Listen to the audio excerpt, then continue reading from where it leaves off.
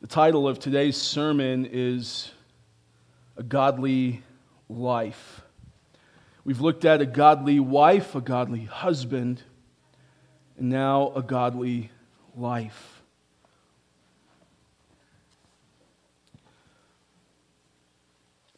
And this text is very important for us this morning, Flatland Bible Church.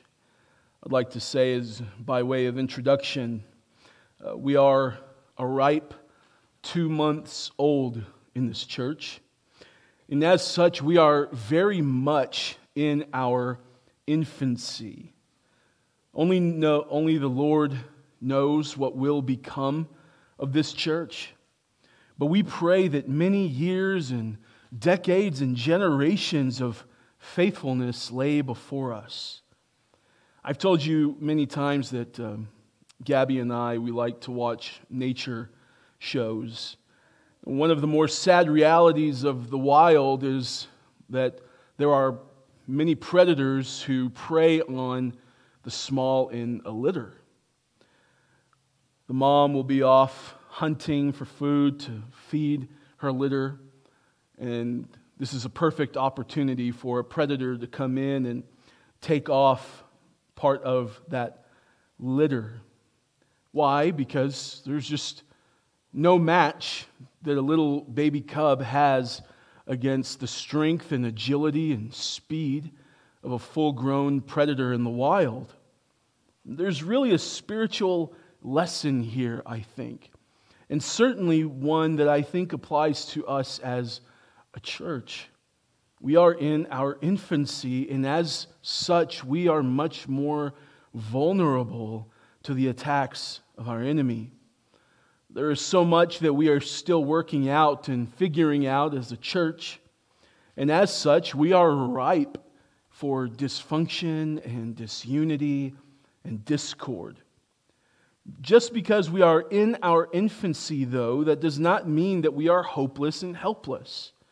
We can look around at the church universal and we can find local expressions of the church all over the globe who have grown out of their infancy and into a thriving local congregation, and they have many years of faithful gospel witness.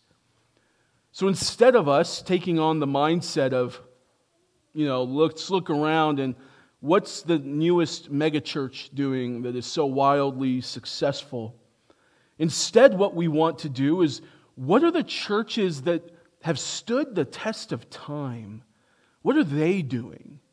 The churches that have a faithful gospel witness, that have faithfully been proclaiming the truth for decades and years upon years, what are they doing? I think what they'd say if we could have a conversation with them is they would lift up this Bible and they would say, what we did is whatever this word said to do. That's what we did. Where the word spoke, we applied it to our life. You know why? Because God honors His word. That is the reality of our personal life and certainly in the church life.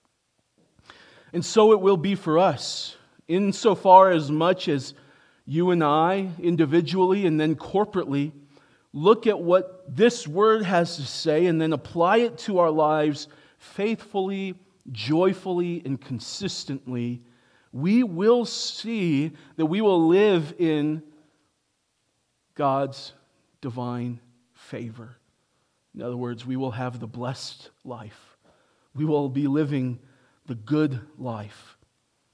But how do we get from here to there? We take what this Bible says, namely our text today. I want to intro this way this morning because we're going to see that Peter is now turning his attention to the Christian community. Back in chapter 1, verse 13, a large section of practical Christian teaching began where Peter wrote, "Therefore, preparing your minds for action and being sober-minded, set your hope fully on the grace that will be brought to you at the revelation of Jesus Christ, as obedient children. Do not be conformed to the passions of your former ignorance, but as He who called you is holy, you also be holy in all your conduct. And then he has gone on since then to talk about how to be obedient children, how to live lives of holiness, how to put off our old life and put on the new life. That was the introduction to this large section that we are now finishing up today.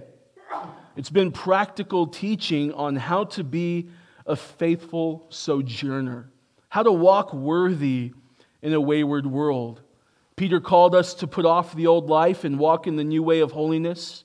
After all, we've been purchased with a price, the price of the precious blood of Christ. We are to put away malice, deceit, hypocrisy, envy, and slander, and crave the pure spiritual milk of the Word like newborn infants. You remember that from early in chapter 2.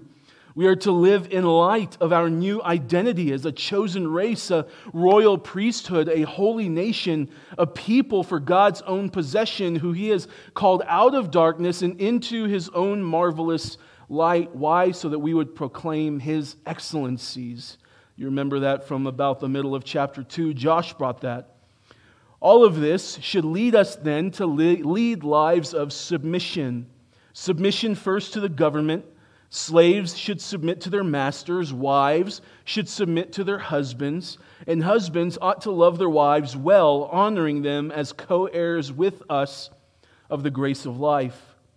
Where Peter started off with some general teaching there early on in chapter 1, then he kind of zoomed in with the different ways of submission later in chapter 2 and early in chapter 3.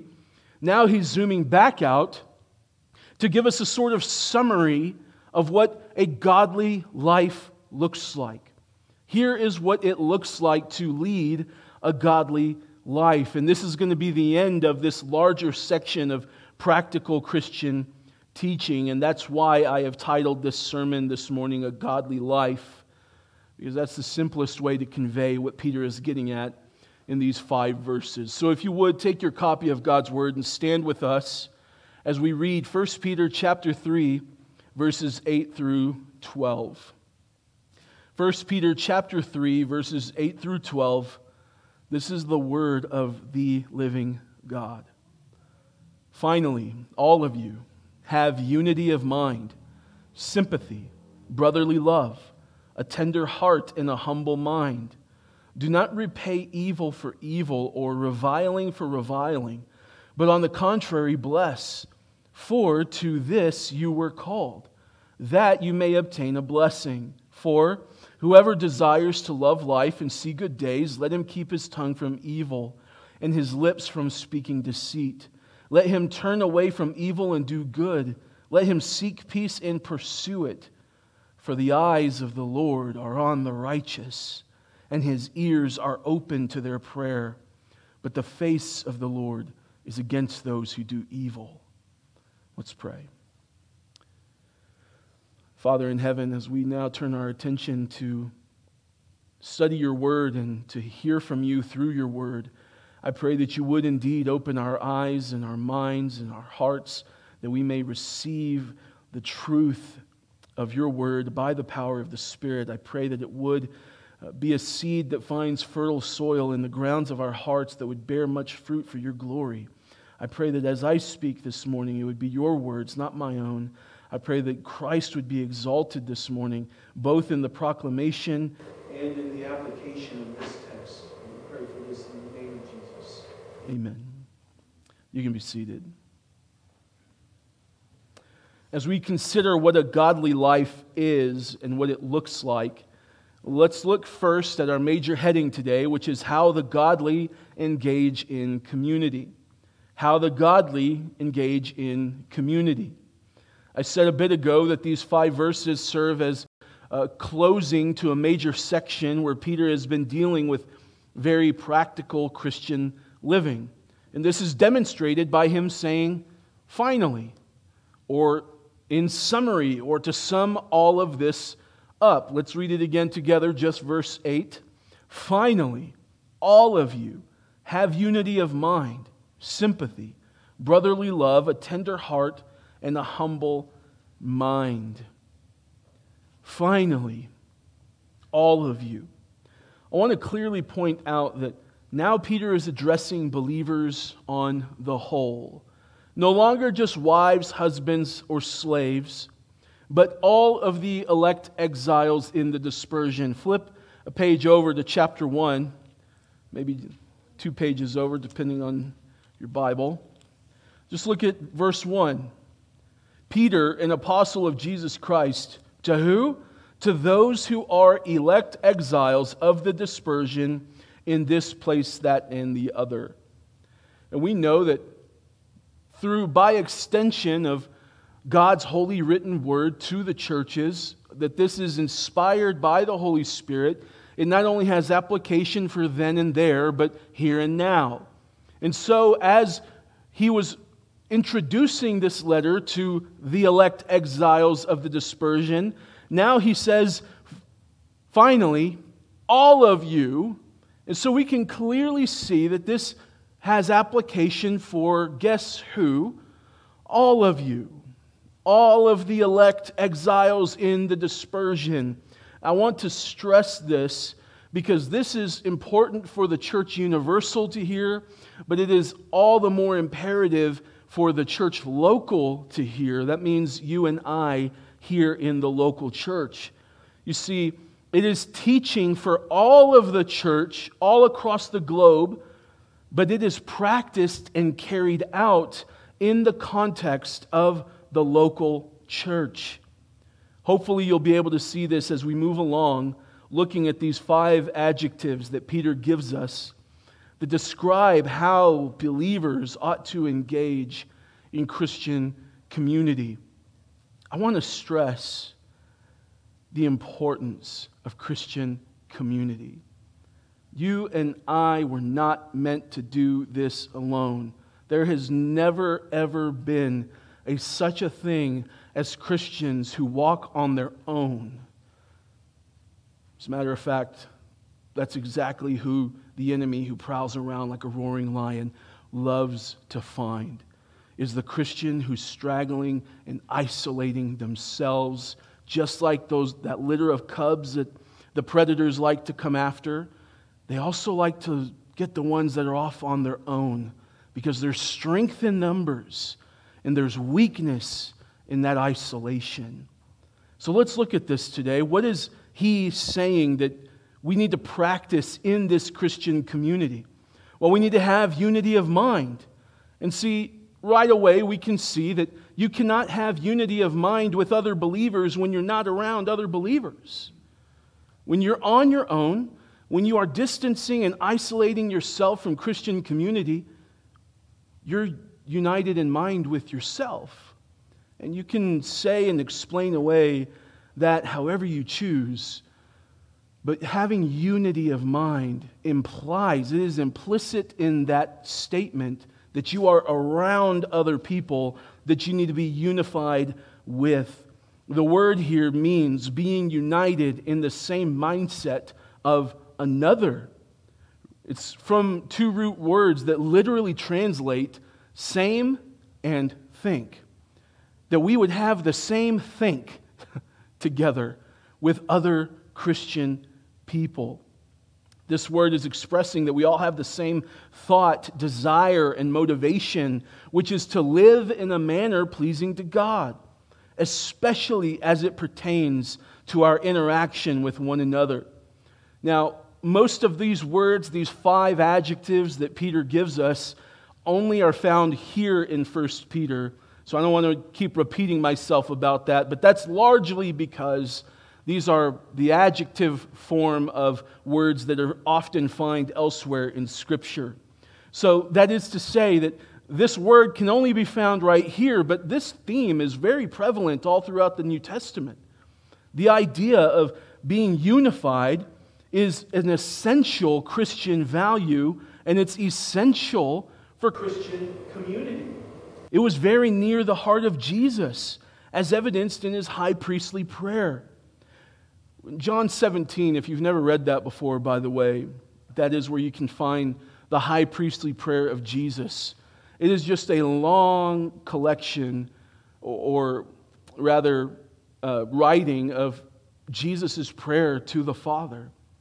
And it's so powerful because throughout the Gospels, the writers will say, and then Jesus went off to pray. I often think, wouldn't it be great to just hear what Jesus is praying when He's off by Himself? What is it that He prays? Wouldn't it be soul-stirring to hear the Word become flesh, the God incarnate, to hear what He prays? We don't have to guess. We just have to look at John 17. It's the high priestly prayer. We can see what's on Christ's mind in His prayers.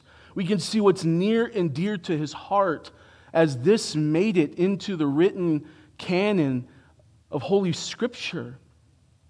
So then it's all the more important to catch what He says in chapter 17, verse 20 of John. You can turn there if you would like. John 17, verse 20.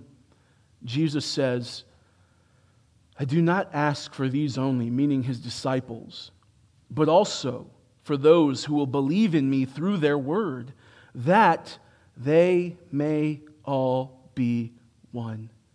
Just as you, Father, are in me, and I in you, that they also may be in us, so that the world may believe that you have sent me.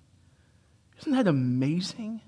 What is near to the heart of Christ and what is on His mind as He prays to the Father is that you and I would be one. Not just that we would not be mean to each other. I think sometimes we have such a low view of what unity and harmony means. It's not just that we would be able to smile and shake each other's hands on Sunday morning and say, God bless you, brother. That's not unity, my friends. We can do that with enmity in our hearts towards each other. Unity is that we are one just like Christ and the Father are one. That's a tall order now, isn't it? That's a lot different than just being cordial towards one another. Well, isn't He speaking specifically of the disciples? Well, no. Verse 20 says, I don't ask only for them, my disciples, but also for all of those who will believe in me through their word. Guess who that is? All of you. All of those who have believed in Christ through the word of the apostles, which is written for us in the word. If you have believed in Christ, this is for you. As I said a bit ago, this is for the church at large, that we would be one. But it is specifically applied and manifested in the local church context. In other words, in congregations just like ours. So hear me clearly this morning. If you are a believer in Jesus Christ, you are under obligation to apply this to your life. You are obligated by God Almighty to be in unity with the other believers right here in this local congregation. And this is precisely why the apostles, in writing letters that were directly to churches, mind you, they include this theme all over the place. 1 Corinthians chapter 1, verse 10. 1 Corinthians 1:10. I appeal to you, brothers, by the name of our Lord Jesus Christ, that all of you agree, and that there be no divisions among you, but that you be united in the same mind and the same judgment. Do you see that? Paul, the apostle, he could have appealed to his own apostolic authority and said, I, Paul, the apostle, say to you. But what he says instead is, I appeal to you by the name of the Lord Jesus Christ. That is as high a charge as there is, my friends, because Jesus told us all authority in heaven and earth has been given to Him. Philippians chapter 2, verse 2. Complete my joy by being of the same mind, having the same love, being in full accord and of one mind. Romans chapter 12, verse 16. Live in harmony with one another. Do not be haughty, but associate with the lowly. Never be wise in your own sight. Ephesians chapter 4, verse 3. Eager to maintain the unity of the Spirit in the bond of peace. We could go on and on and on, but I think you see the point that all of Scripture in unison is saying unity is crucial, it is fundamental to Christian community. The charge is for Christians everywhere, and it is applied and carried out in the context of the local church. Jesus prayed this again in John 17:23. I in them and you in me, that they may become perfectly one, so that the world may know that you sent me and loved them even as you loved me. His desire was that we would be one as He and the Father are one, and that through this perfect unity, the world would come to know that the Father sent the Son. In other words, this affects your gospel witness. Does this mean that we're always going to see things exactly the same, and we all have to like the same color, and we all have to say this, have the same vocabulary? Of course it doesn't mean that. God has made you with a personality. But what it does mean, though, is that we would be more eager to maintain our unity together than we will to take personal offense, to push our own way, or to cause some sort of unnecessary and unhelpful friction. That's what it is to have unity with one another. Now, to be sure, this kind of unity is absolutely impossible in the flesh. It cannot ever be achieved. And how can I say that? Because Jesus prayed that we would have unity like the Father and the Son have unity. Unity is a reflection of that perfect relationship, and as such, it cannot be achieved by worldly means, or by political agendas, or by plans, or processes, or procedures. No, this unity comes from being unified in the Spirit. When we all have the same Holy Spirit within us, that is what unifies us together. And then we walk out that unity by being intentionally eager to maintain it, Ephesians 4:3. That is why you'll never see the feeble, inept attempts to bring so-called racial reconciliation about by the likes of critical race theory. Or you'll never see a godless president truly be able to unify our country. It is something that can only be observed by a world lost in sin. But for us as believers, this should mark our community in such a way that it testifies of the Father's love for us. Do you understand the very high importance of having unity of mind? Let me add a further point. This is why there is no such thing as church online. We live stream our services in case you can't be here for some reason, but you cannot have community online. You cannot have community with people you never see. You cannot have community with total strangers. You cannot have community via text message. Community implies being around one another. Let's move on to sympathy. Sympathy means sharing the feelings of others, especially feelings of sorrow or anguish. And once again, the word is only used here, but the similar idea is in 1 Corinthians 12:26. If one member suffers, all suffer together. If one member is honored, all rejoice together. The idea is feeling what those in your Christian community feel and those in the church universal. A good example would be of our brothers and sisters who are in Afghanistan right now. They're suffering tremendous persecution at this hour. And it's easy for us to hear about it and be numb to it and indifferent towards it. Why? Because, well, we don't know them. I don't know a single person who is over there right now. We can't see them.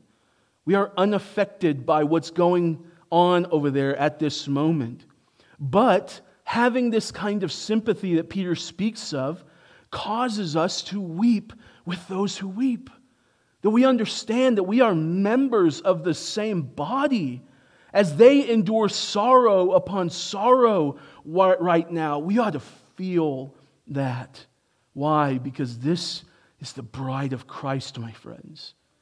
These are our brothers and sisters who Christ spilled His blood for. And we ought to love them because God loves them and because they love the Lord. What about the situation surrounding COVID?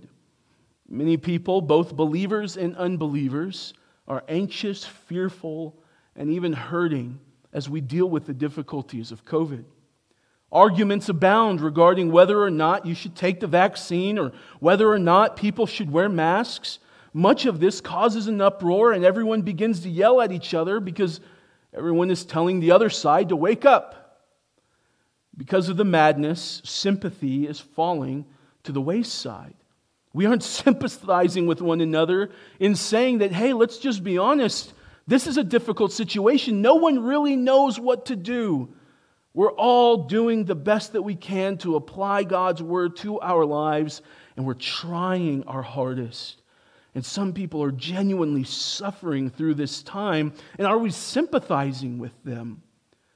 Those who know and trust the Lord ought to be doing all that we can to walk sympathetically with those around us on both sides of the fence. Yet there is another side of this coin as well, isn't there? It's not just to mourn with those who mourn, but to rejoice with those who rejoice. Romans 12:15, rejoice with those who rejoice, and weep with those who weep. You know as well as I that we could all use some good news.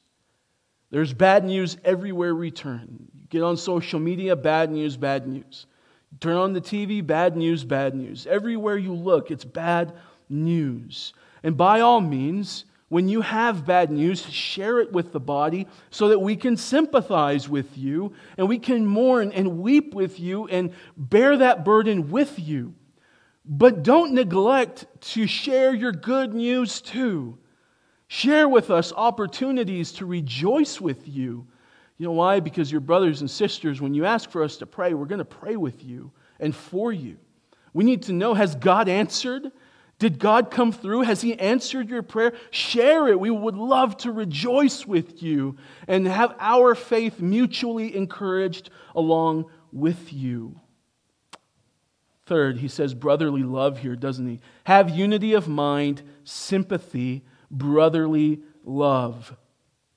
The word is meaning brotherly loving, characterized by love for fellow believers as brothers or sisters in God's family.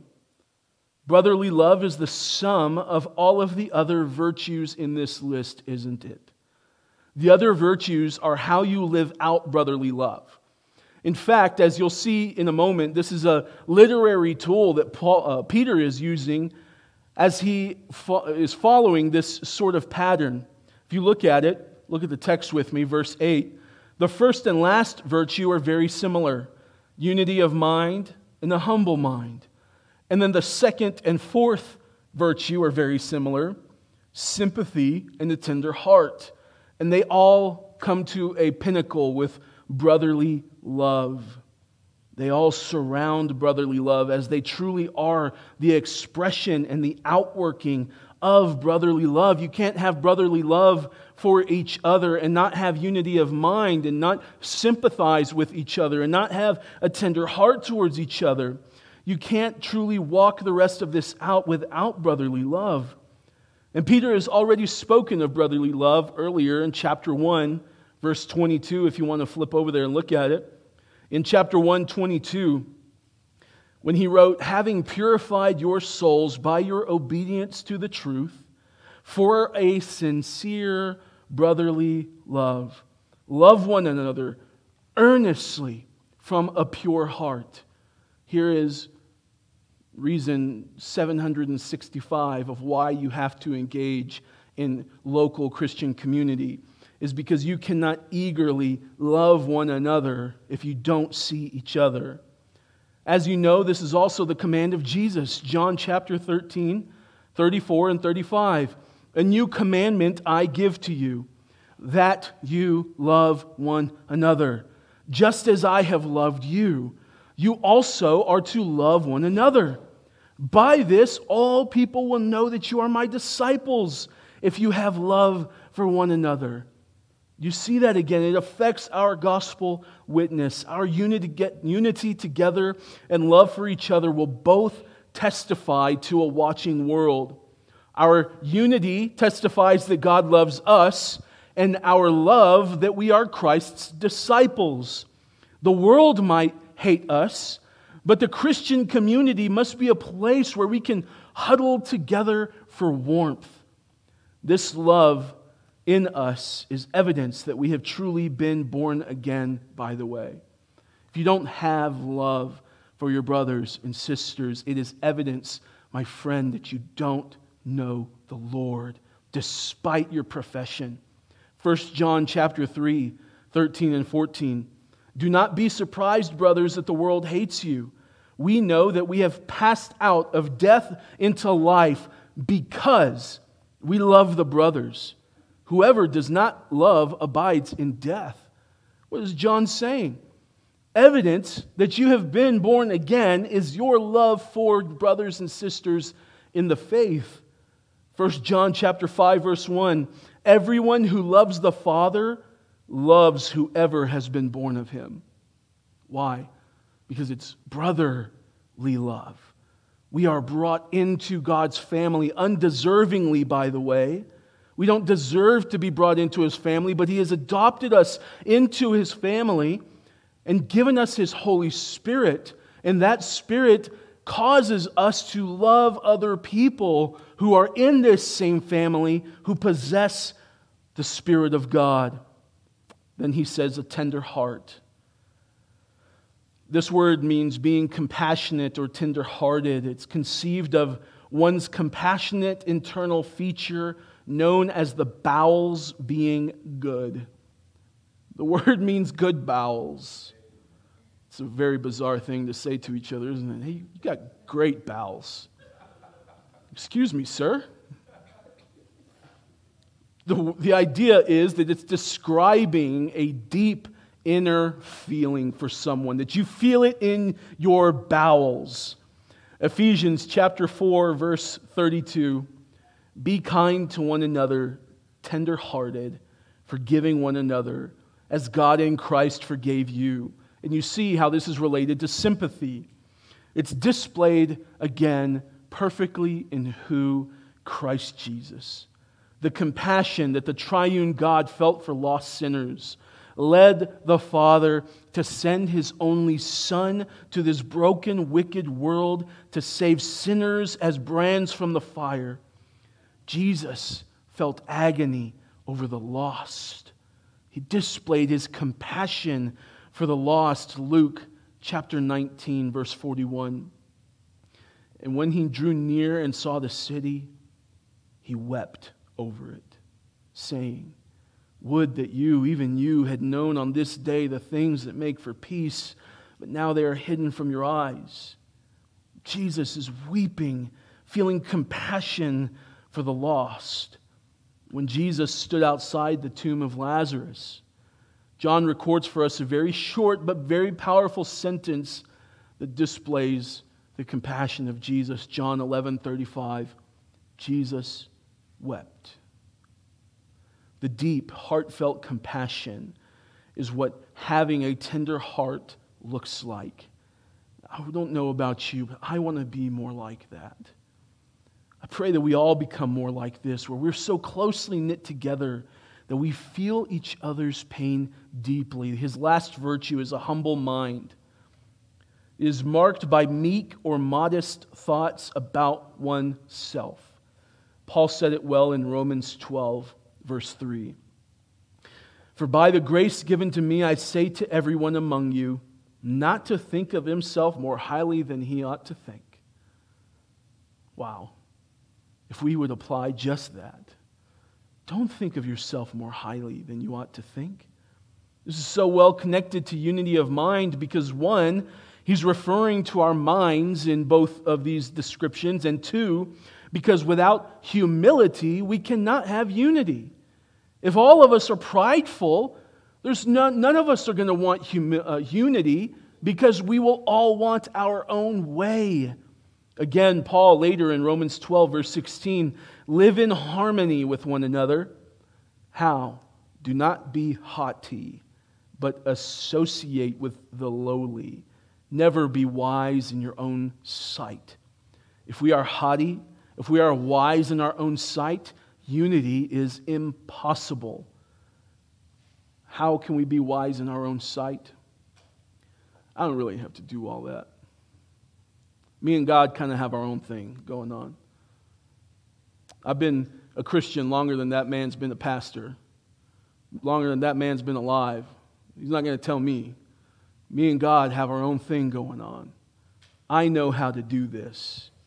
You know what that is? It's being wise in your own sight, not bowing in humility to what God has written. There are endless examples that we could look at, couldn't we? But with that said, let's take a step back and ask, what's the opposite of all of these virtues? What if we don't have them? Instead of unity, there will be division. Instead of sympathy, we'll be cold to each other. Instead of love, there will be hate. Instead of tenderheartedness, there will be hearts hardened against each other. And instead of humility of mind, we'll be prideful. That, my friends, is how a church collapses, and how we can all live lives that do not please God as we ruin our gospel witness.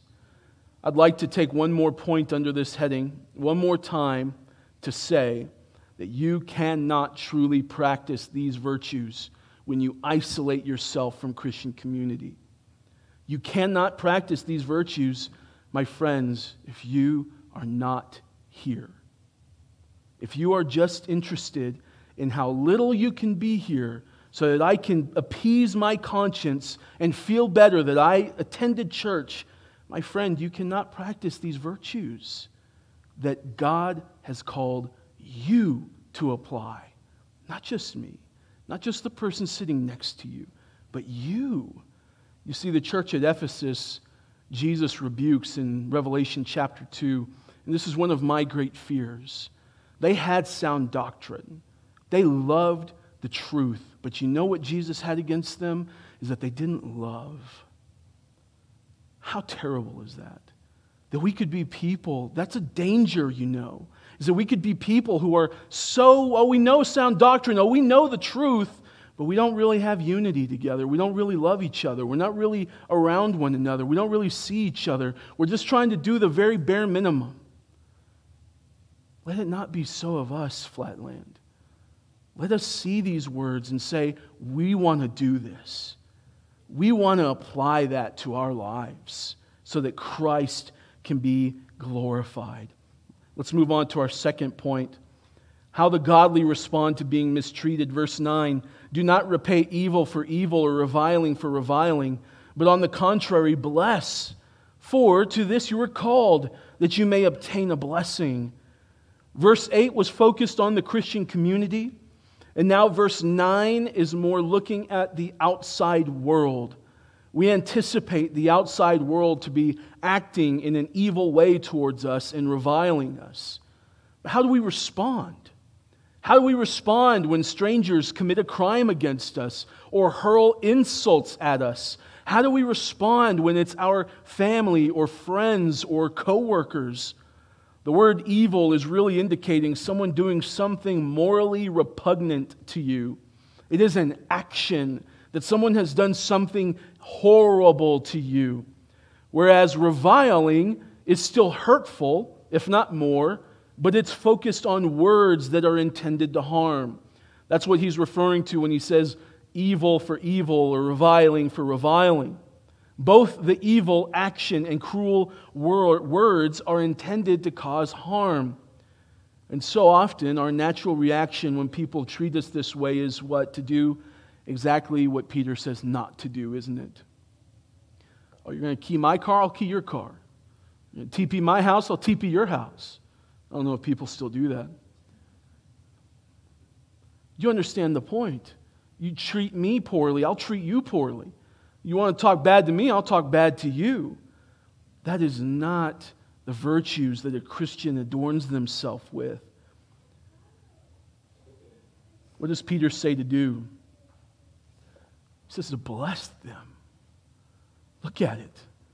Do not repay evil for evil or reviling for reviling, but on the contrary, bless. Are you kidding me? This is, folks, this goes beyond not just responding in like manner. This is giving them an opposite reaction to when they were expecting to get back from you. They treat you poorly, you treat them great.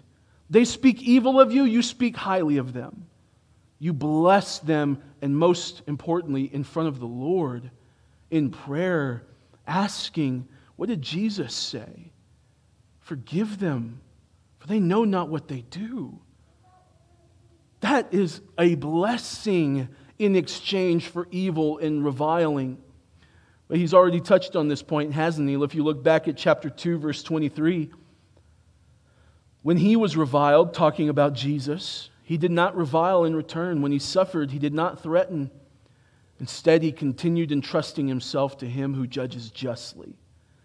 Paul also taught the Romans the same things. Romans 12:17, repay no one evil for evil, but give thought to do what is honorable in the sight of all.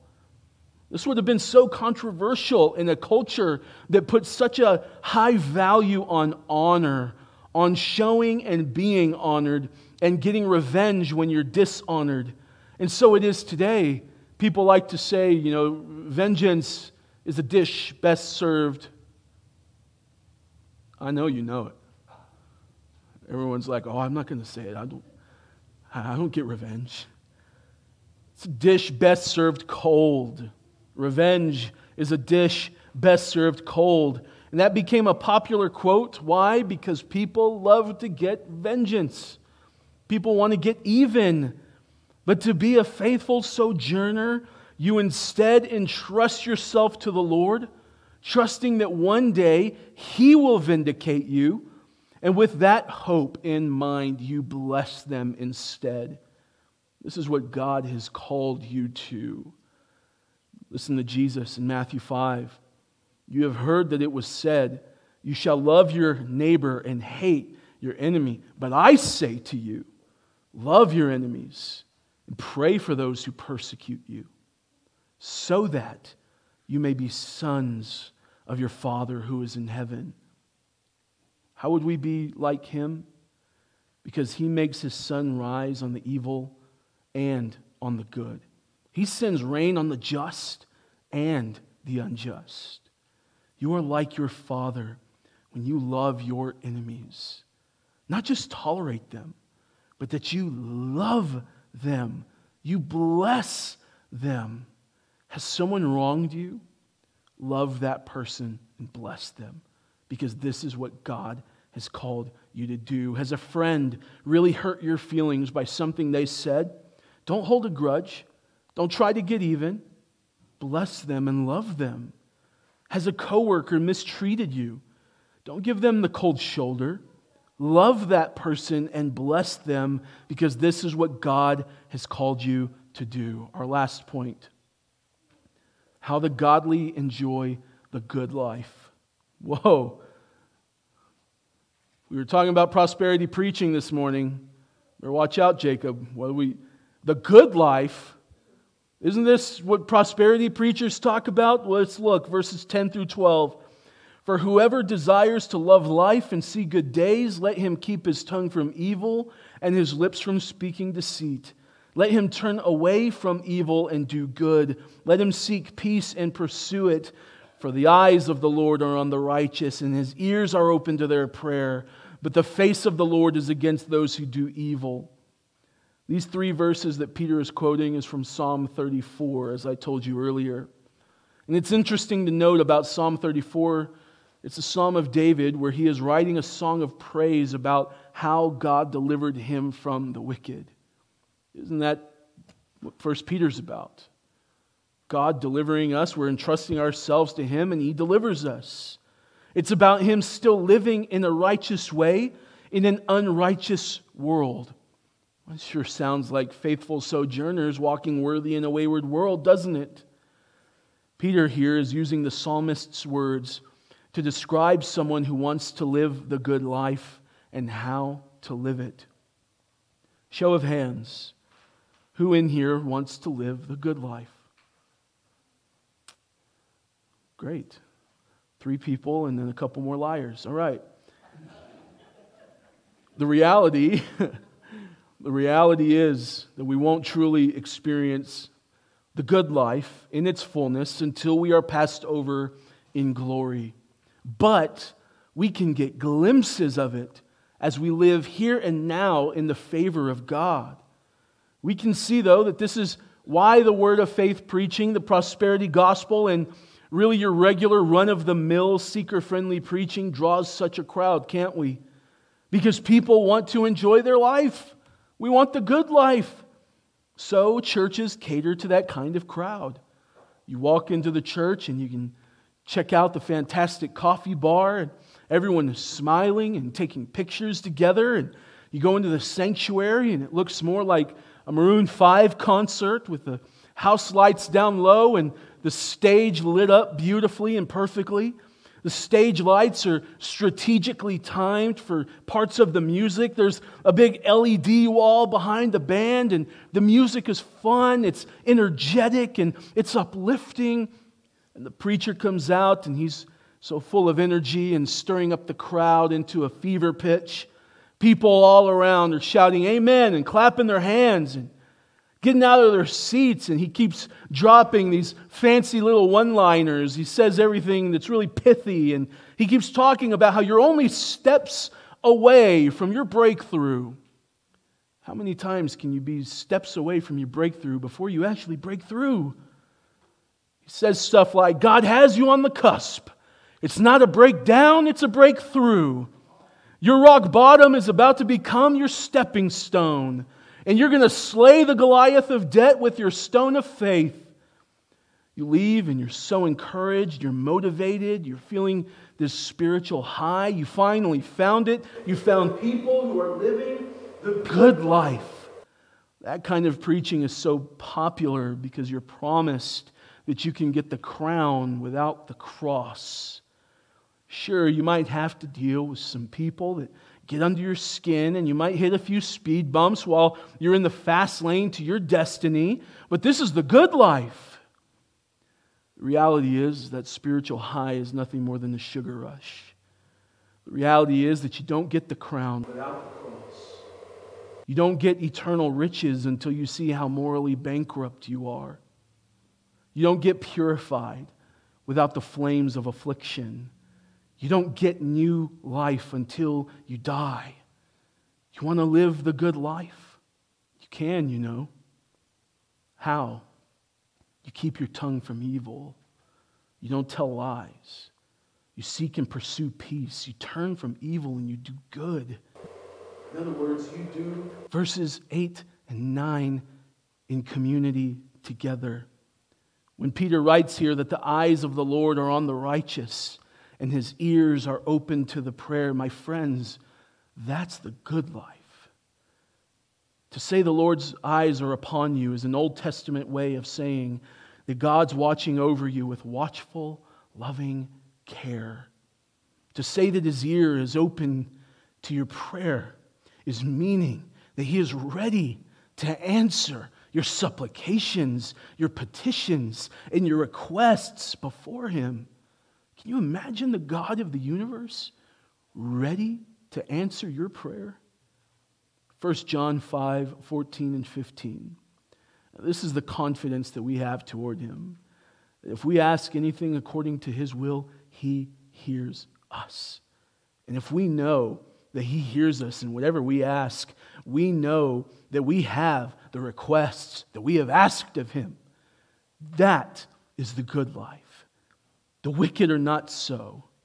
If you choose to live in opposition to everything listed in these 5 verses, then you place yourself squarely in the reference made in the last line of verse 12. Look at it with me. But the face of the Lord is against those who do evil. Once again, this is the Old Testament way of saying that God himself is opposing you. He gives grace to the humble, but opposes the proud. There is, however, one prayer that the sinner, the unrighteous, the one who does evil, as mentioned in this verse, there is one prayer that person can pray that God will hasten to answer. And it's the prayer of repentance. It's the prayer pleading for mercy. What I love about our faith, about the gospel, is that the one requirement of salvation is that you must be a sinner. It is sinners who God sent his Son for. And it is sinners who Christ gave his life for. It is sinners who God saves and then causes to live together in the community of the redeemed. My friends, that's what church is. That's what a godly life looks like. That's how the godly engage in community. That's how the godly respond when they are mistreated. If you've never believed in Jesus for salvation, do so today. Romans 10:13 promises that everyone who calls on the name of the Lord will be saved. Let's stand.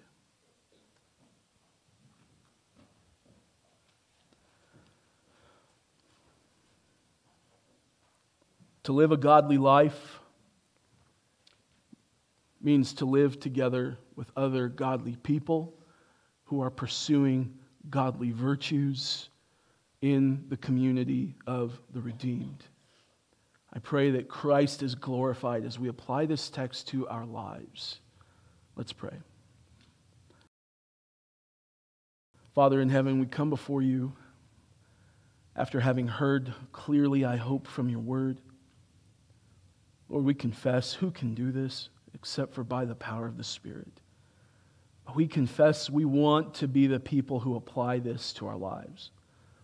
Lord, we want to be able to say 5, 10, 15, 20, 30, 40 years, however long you give us on this earth and until you come, we want to be able to look back and say, we might not have the biggest church, but we've been faithful. And God has been faithful to us. Lord, we want to live a godly life, one that honors and glorifies Christ Jesus. For he bled, suffered, and died for us on our behalf, that we could enjoy fullness of life and pleasures forevermore at your right hand. So, Lord, I pray that you would have your way amongst us, amongst each of us individually and then corporately, that we would truly be people who live a godly life. And for all of this, in the name of Jesus, amen.